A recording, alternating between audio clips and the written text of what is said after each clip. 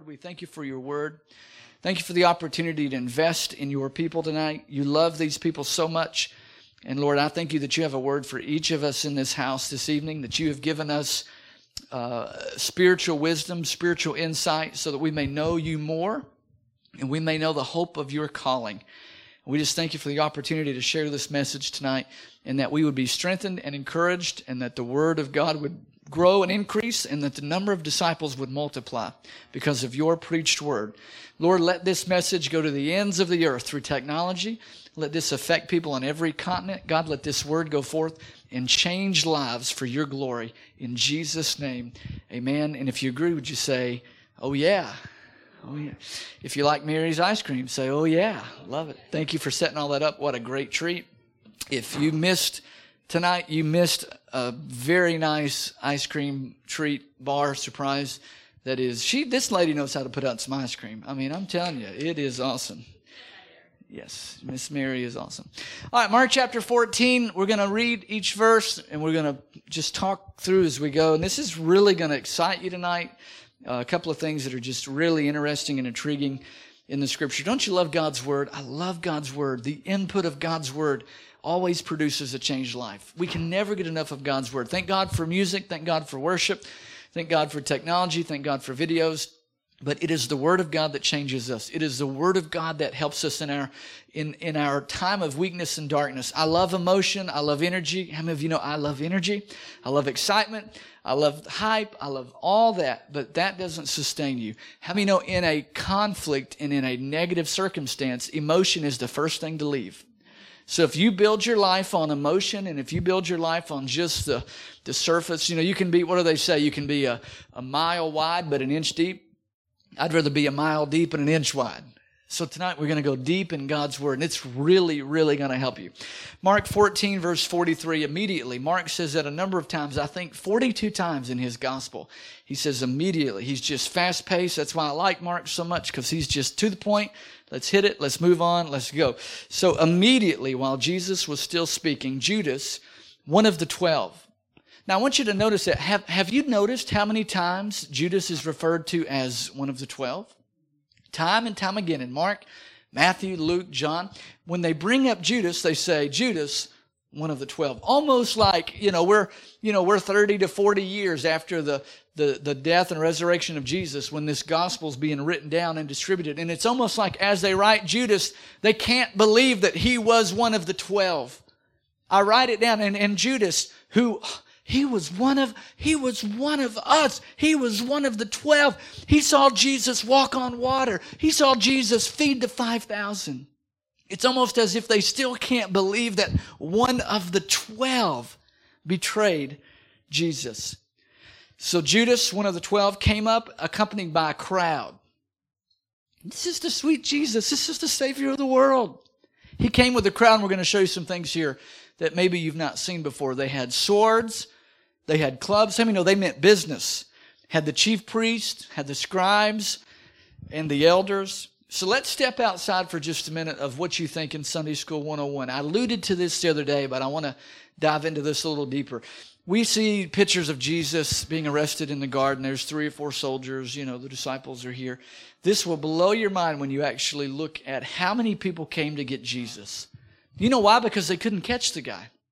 They had plotted and plotted and plotted time after time to kill Jesus, and he escaped. He would be in a crowd, and they would go to seize him, and he would just vanish. They couldn't catch him. And they didn't know what he would do. Is he going to lead a revolt? Is he going to cause a riot? So they brought, watch this now. Let me show you this in John. I want you to look at John 18. They came with a crowd, swords, clubs, soldiers, priests, temple police. This is no small thing. They fully expected clearly some resistance between Jesus and his followers. So John 18, John says this: when Jesus had spoken the words, he went forth with his disciples over the ravine, and there was a garden in which he entered with his disciples. Look at verse 2. This is the Garden of Gethsemane.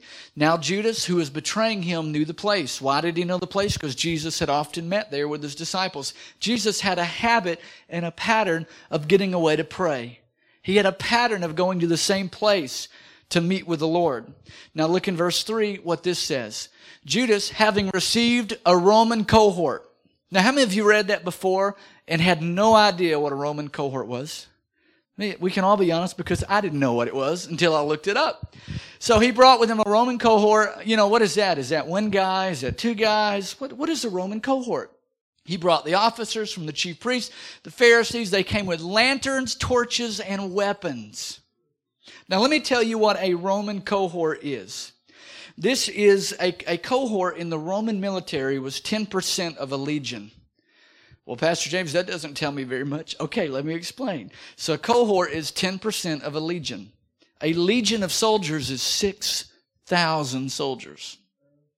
So they brought 600 Roman soldiers. 600 highly trained, armed to the edge. I mean, imagine coming to arrest someone with 600 of the best, finest military ops that you have. 600. Then you count the Pharisees, the temple police, the scribes. Easily 800 men. Conservative estimate came to get Jesus. 800 men. It's just amazing to me. So this huge, massive crowd. Have you ever been to a church that ran about 1,000 people and what that's like when you leave? I mean, 800 to 1,000 people? That's a lot of people for one man. They were afraid, and for good reason. Look at verse 44 now. Let's go back to Mark 14. Mark 14 and verse 44 tells us this. Now he who was betraying him had given them a sign, saying, whomever I kiss, he is the one. Seize him and lead him away under guard, meaning don't let him go. When you get your hands on Jesus, because Judas knew the power Jesus had. Judas knew that Jesus could take a loaf and fish and feed 5,000. Judas knew that Jesus could walk on water. He said, when you get him, you better put him under guard. And what they would do, they would take both hands and they would put them all the way up back between your shoulder blades and put you down. And they would rope your feet and your hands together and you couldn't even walk. And they would literally basically drag you out.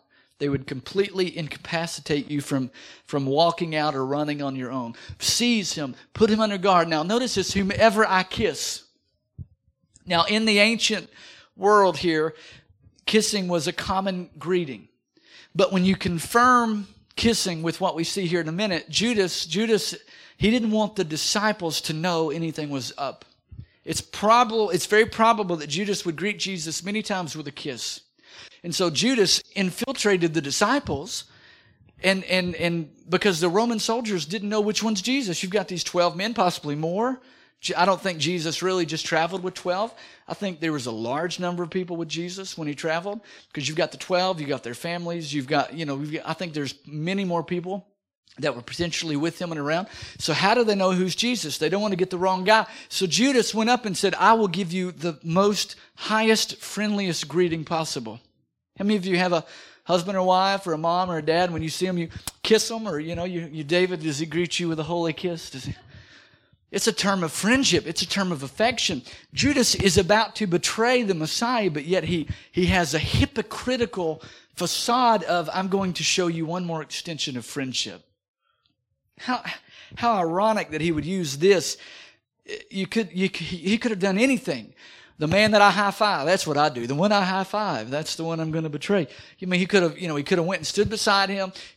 But the one I kiss. Just think about I'm going to betray you with a kiss. It's just mind-boggling. So this here means to make Jesus secure, make him firm. They were afraid that Jesus would thwart the arrest, and this reveals Judas's fear of the disciples, possibly of Jesus. And I love this here in John 10. Let's go to John 10. I don't know if I actually told you to load this one, Jared, but look at John 10:17. Let me just read it.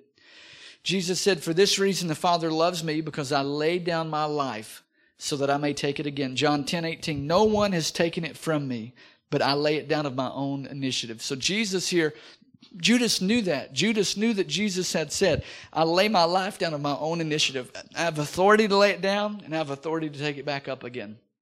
So let's look at verse 45. Yeah, there we go. Thank you. No one takes it from me. No one could steal the life of Jesus. He laid it down on his own. All right, look at verse 45, Mark 10. So after coming immediately, he went to him saying, Rabbi, and he kissed him. Now, you may not have noticed this, but if you study the Gospels, we never see Judas calling him Lord. All the other disciples, it's recorded. Peter called him Lord.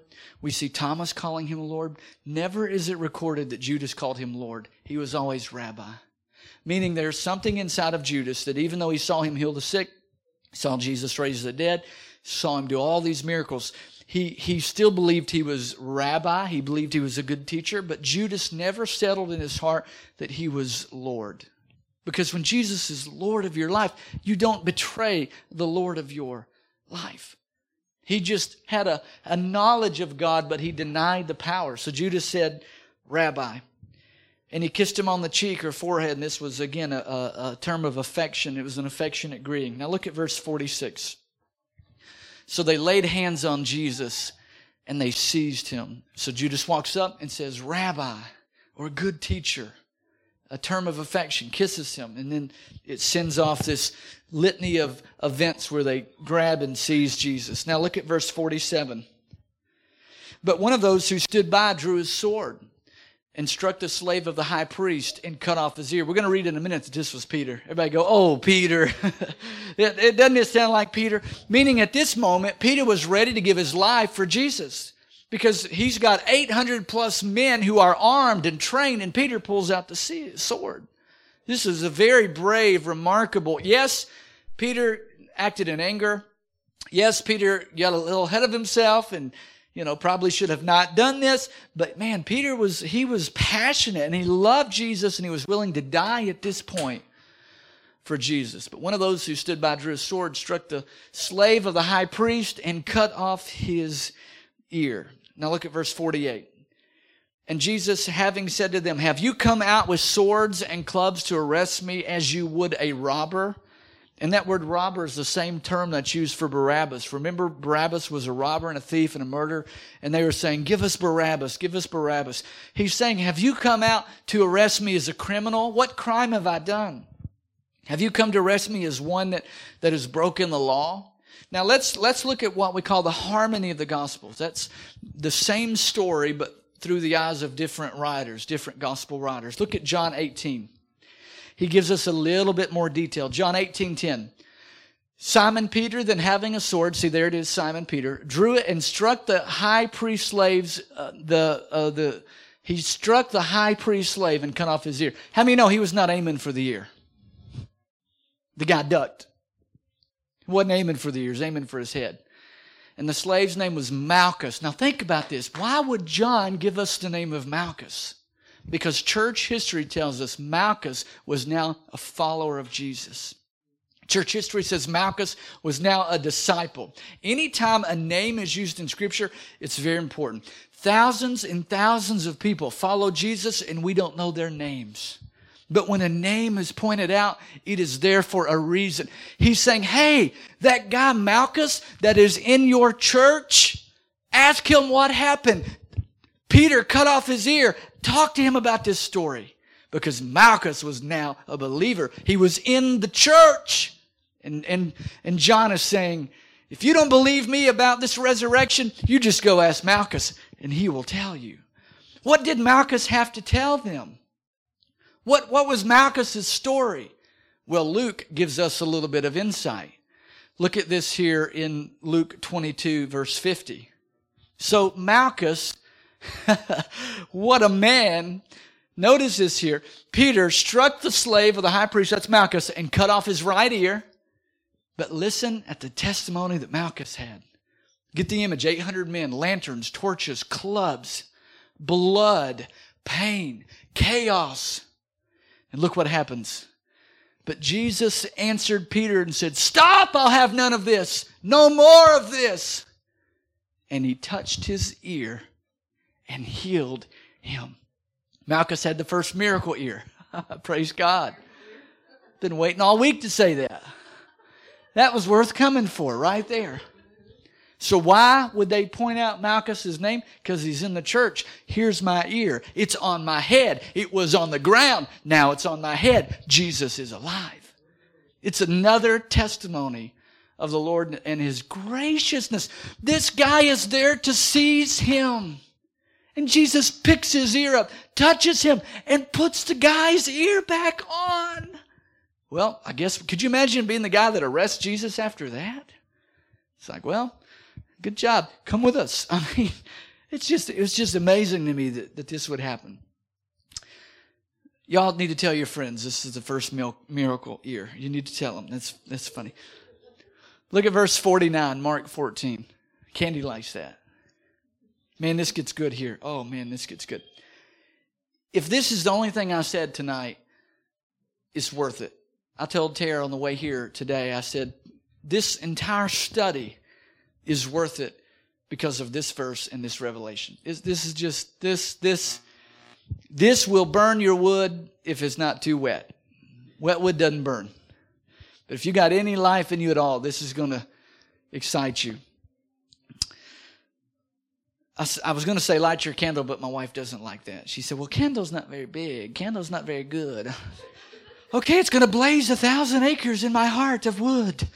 But so I got to think of something else to say. This will melt your butter, praise God. She won't like that either. Verse 49, Tara, if you ever listen to this message, I love you. You're the best thing next to Jesus that ever happened to me. Mark 14:49. Jesus said, every day I was with you in the temple teaching. You didn't seize me there, but this has taken place to fulfill the Scriptures. They're treating Jesus as a criminal, not just a blasphemer. They're doing to Jesus what would have been done to a thief or a murderer. Now look at Matthew 26. Let's again look at the harmony of the Gospels. Let's look at some other writers here. This is wonderful to look at. Matthew 26, verse 52. Or we can start 50, that's fine. So Jesus said, friend, do what you've come for. Jesus told this to Judas, do what you've come for. And they came and laid hands on Jesus, and they seized him. Now look at verse 52. Jesus said, put your sword back in place, for all those who take up the sword die by the sword. That's what he told Peter. Now look at verse 53. This is good. Look at your neighbor and say, this is about to be good. This is going to change your life right here. You'll never forget this. Never. You'll never forget this as long as you live. You will remember sitting right here when you heard this, and this will give you faith and confidence in our God and His power. So do you not think, verse 53, I could appeal to my Father, and He will at once put at my disposal more than 12 legions of angels? What is a legion? 6,000. Somebody was listening. Jesus said, could I not call 72,000 angels at my disposal? Peter, don't be afraid. We don't have to fight the way this world fights. Don't be afraid, disciples. I could call 72,000 angels to come to my disposal. Well, what's the big deal about 72,000 angels? Look at 2 Kings 19. In 2 Kings 19, in verse 35, we find out that it happened at night. The angel of the Lord went out and struck 185,000 men in the camp of the Assyrians. So we have one angel in one night who wiped out 185,000 people. And Jesus said, I, in my name and in my authority, I could call 72,000 angels. Pull up this number, Jared. Jesus said, I could wipe out in one phone call to the Father 959 trillion and 40 billion people at one time. You tell me that God is not powerful? Jesus said, I could make this earth a dust bowl in a moment. And if Jesus can call those angels forward? Does the Bible not say in the book of Hebrews that angels are ministering spirits that hearken to the voice of the Word of God? And if Jesus had that kind of power and authority at His call, I have that kind of power behind me when I call on the Lord. 959 trillion people gone in one night because Jesus said, I've got over 72,000 angels at my disposal. And if Jesus had that at His call, I've got it at my call. Because I'm a child of God. Did Jesus not pray in John 17, God, show them that you love them as much as you love me? Well, God loves Jesus. He'd do that for, God loves me. That's a huge number. 70, you'll never forget that. 72,000 angels. And one angel killed 185,000. Jesus said, I'm in charge here. You may think you've got me. You may think that I'm bound by you, but I am still in charge. Isn't that awesome? There's nothing too big for God. Nothing too powerful. That's how powerful the name of Jesus is. So look at verse 50. Now, why did He not take advantage of that? For Mary, for Trey, for Sabrina. That's why Jesus didn't put that call. And as my mom said today, the angels were probably looking over the aisles of heaven, just waiting on Jesus to say the word, Father, can we go? Father, can we go? And He said, no. Scripture must be fulfilled. The price must be paid. And imagine the onlookers of heaven saying, can we go and help? Can we go? And the Father says, no. This must happen because I love Trey, because I love Jared, because I love people, because I love mankind. We can't go. We can't go. And look at verse 50. It says, and they all left Him and fled. So Jesus now is alone. He's by Himself. The mob has seized Him, and every disciple left Him and fled. This fulfilled Zechariah 13. Zechariah 13 says this. It was a prophetic word. It says, awaken, O sword, against my shepherd and against the man, my associate, declares the Lord of hosts. Strike the shepherd so that the sheep would be scattered. And I will turn my hand against the little ones. It's a prophetic word. The shepherd would be striked and smote, and the sheep would scatter. So let's go back to Mark 14. And this is what we talked about the other day, which is just so funny, I've got to say it again. So a young man, this was John Mark. John Mark was a teenager. Church history tells us when Jesus was on the earth and doing His ministry. John Mark's parents owned the upper room. The Bible says that it was the sister of Barnabas who lent the disciples the upper room. This is the same upper room in the book of Acts. This is the same upper room in Acts chapter 12. This is the same upper room in Acts chapter 4. The place where they were when they prayed was shaken. This is the same place of the Last Supper, the Passover. They had a giant room in this house, and John Mark's mom and dad owned it. So John Mark hears this commotion, and he's a young man, he's a teenager, and he jumps out of bed, and the Bible says a young man followed him wearing nothing but a linen sheet over his naked body. And they seized him. Mark is our author. Mark is admitting here, I had to run away naked. Look at verse 52. And it says that, but they grabbed John Mark, but he pulled free the linen sheet and he escaped naked. Just a teenage boy seeing all this. Verse 52 closes this passage. And you think, well, how does that tie into the message, this young man running away naked? We're going to do that. We're going to tie it in for you. So here's my takeaway from this. Number one, my takeaway is we either believe or we betray. Judas never called Jesus Lord. Jesus can't just be revered as a good teacher, as a good man, as a good prophet. We must take that step where we believe Him as Lord. Matthew 7:20, this is a scripture that has always alarmed me, but now more in this study, I believe Jesus was prophetically speaking about some of us today and in our world, but I believe He was also prophetically speaking about Judas, one of the 12. I believe this was earmarked for Judas to hear, to giving him a chance to repent, a chance to turn. But it applies to us as well. Matthew 7:20, so you will know them by their fruits. Well, don't judge me. You're not supposed to judge me. Look, I ain't judging you. Your fruit stinks. No judgment here. Your fruit stinks. You shall know them by their fruits. Look at Matthew 7:21. Not everyone who says to me, Lord, Lord, and Judas didn't even get to that point. He just said, Rabbi, Rabbi. But not everyone who even says, Lord, Lord, will enter the kingdom of heaven, but he who does the will of my Father who is in heaven will enter. Many will say to me on that day, Lord, Lord, did we not prophesy in your name? Judas prophesied in his name. Judas was one that went out and healed the sick. Did we not cast out demons in your name?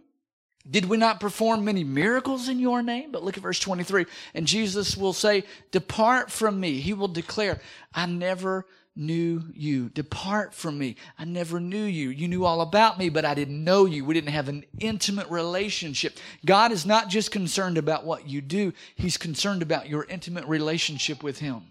Your walk with God is so much more valuable and so much more important than what you're doing for the Lord. So we either believe or we betray. Number 2, the disciples let fear lead them. Jesus had just said, boys, don't be afraid. I could call 72,000 angels to come. And you remember the story. One night, one angel killed 185,000 Assyrians. These boys knew that. They knew the Bible. They knew the Old Testament scriptures. But they let fear lead them. They feared, so they fled. We cannot live our life based out of fear. A fear of the future. Every time you get a little bump on your elbow, you fear, I've got cancer. Right? Oh, what is this knot on my arm? And my throat feels weird. And we cannot live our life based out of fear. What about my kids? You can't be fearful for your children. What are my kids doing? Can't be fearful for my job. How am I going to pay my bills? We cannot let fear lead us. Instead of fleeing, they should have stood and they should have been ready to fight. Don't run away from the Lord in difficult situations. Run to Him. In a hard time, Joyce, they ran from the Lord. But we should run to the Lord. When life gets hard, don't run from God. He's not your problem. Run to the Lord. There's tremendous power available. Look at John 18 and verse 6. So they let fear lead them. They feared and they fled. Instead of running to the Lord, they ran away from the Lord. Look at John 18:6. So Jesus said this, I am He. Who have you come for? We've come for Jesus of Nazareth. Jesus says, I am He. And they drew back and fell to the ground. Over 800 men, in one moment, hit the ground. Jesus was still in charge. Therefore, He asked them again, verse 7, who do you seek? And they said, Jesus the Nazarene. Now look at this. This is awesome here. Look at verse 8. Jesus answered, I told you I am He. So if it's me that you seek, let these go their way. Jesus was still in charge, but yet the disciples feared. They ran away. Now in the original language, He is not there. He is added for English translation. Remember back when Moses said, God, I'll go to Pharaoh and I'll tell Pharaoh that you want the people to be let go. But who do I tell Pharaoh has sent me? And God said, tell him I am has sent you. Same word, same language. Jesus said, we're looking for Jesus. I am. I am. And that's when they fell to the ground. He is added just for English translation. Proverbs 18:10, the name of the Lord is a strong tower. Numbers 6:24, the name of the Lord will bless you and keep you. Numbers 6:24 and 27, so put my name upon the people of Israel and I will bless them. There's tremendous power in the name of Jesus. I am. The God of I am is with us and we don't have to fear. And number 3, my favorite one, don't get caught naked. You like that, don't you? You knew it was coming. So we either believe or we betray, like Judas. We either let fear lead us or we stand in the place of fear. Number 3, don't get caught naked. The young man was not dressed for battle. John Mark was not ready for a fight. He was not ready for a confrontation with the enemy. He just had on a bed sheet. And because he wasn't dressed, he couldn't stay with Jesus. He wasn't prepared. So we must keep on ready. We must keep the armor of God on at all times. We must stay dressed for battle. The Bible says to put on the Lord Jesus. Last scripture, Isaiah 61:10. This is what we'll close with tonight. I will rejoice greatly in the Lord. My soul will exalt in my God. For He has clothed me in garments of salvation. Are you naked today? Have you been clothed in salvation?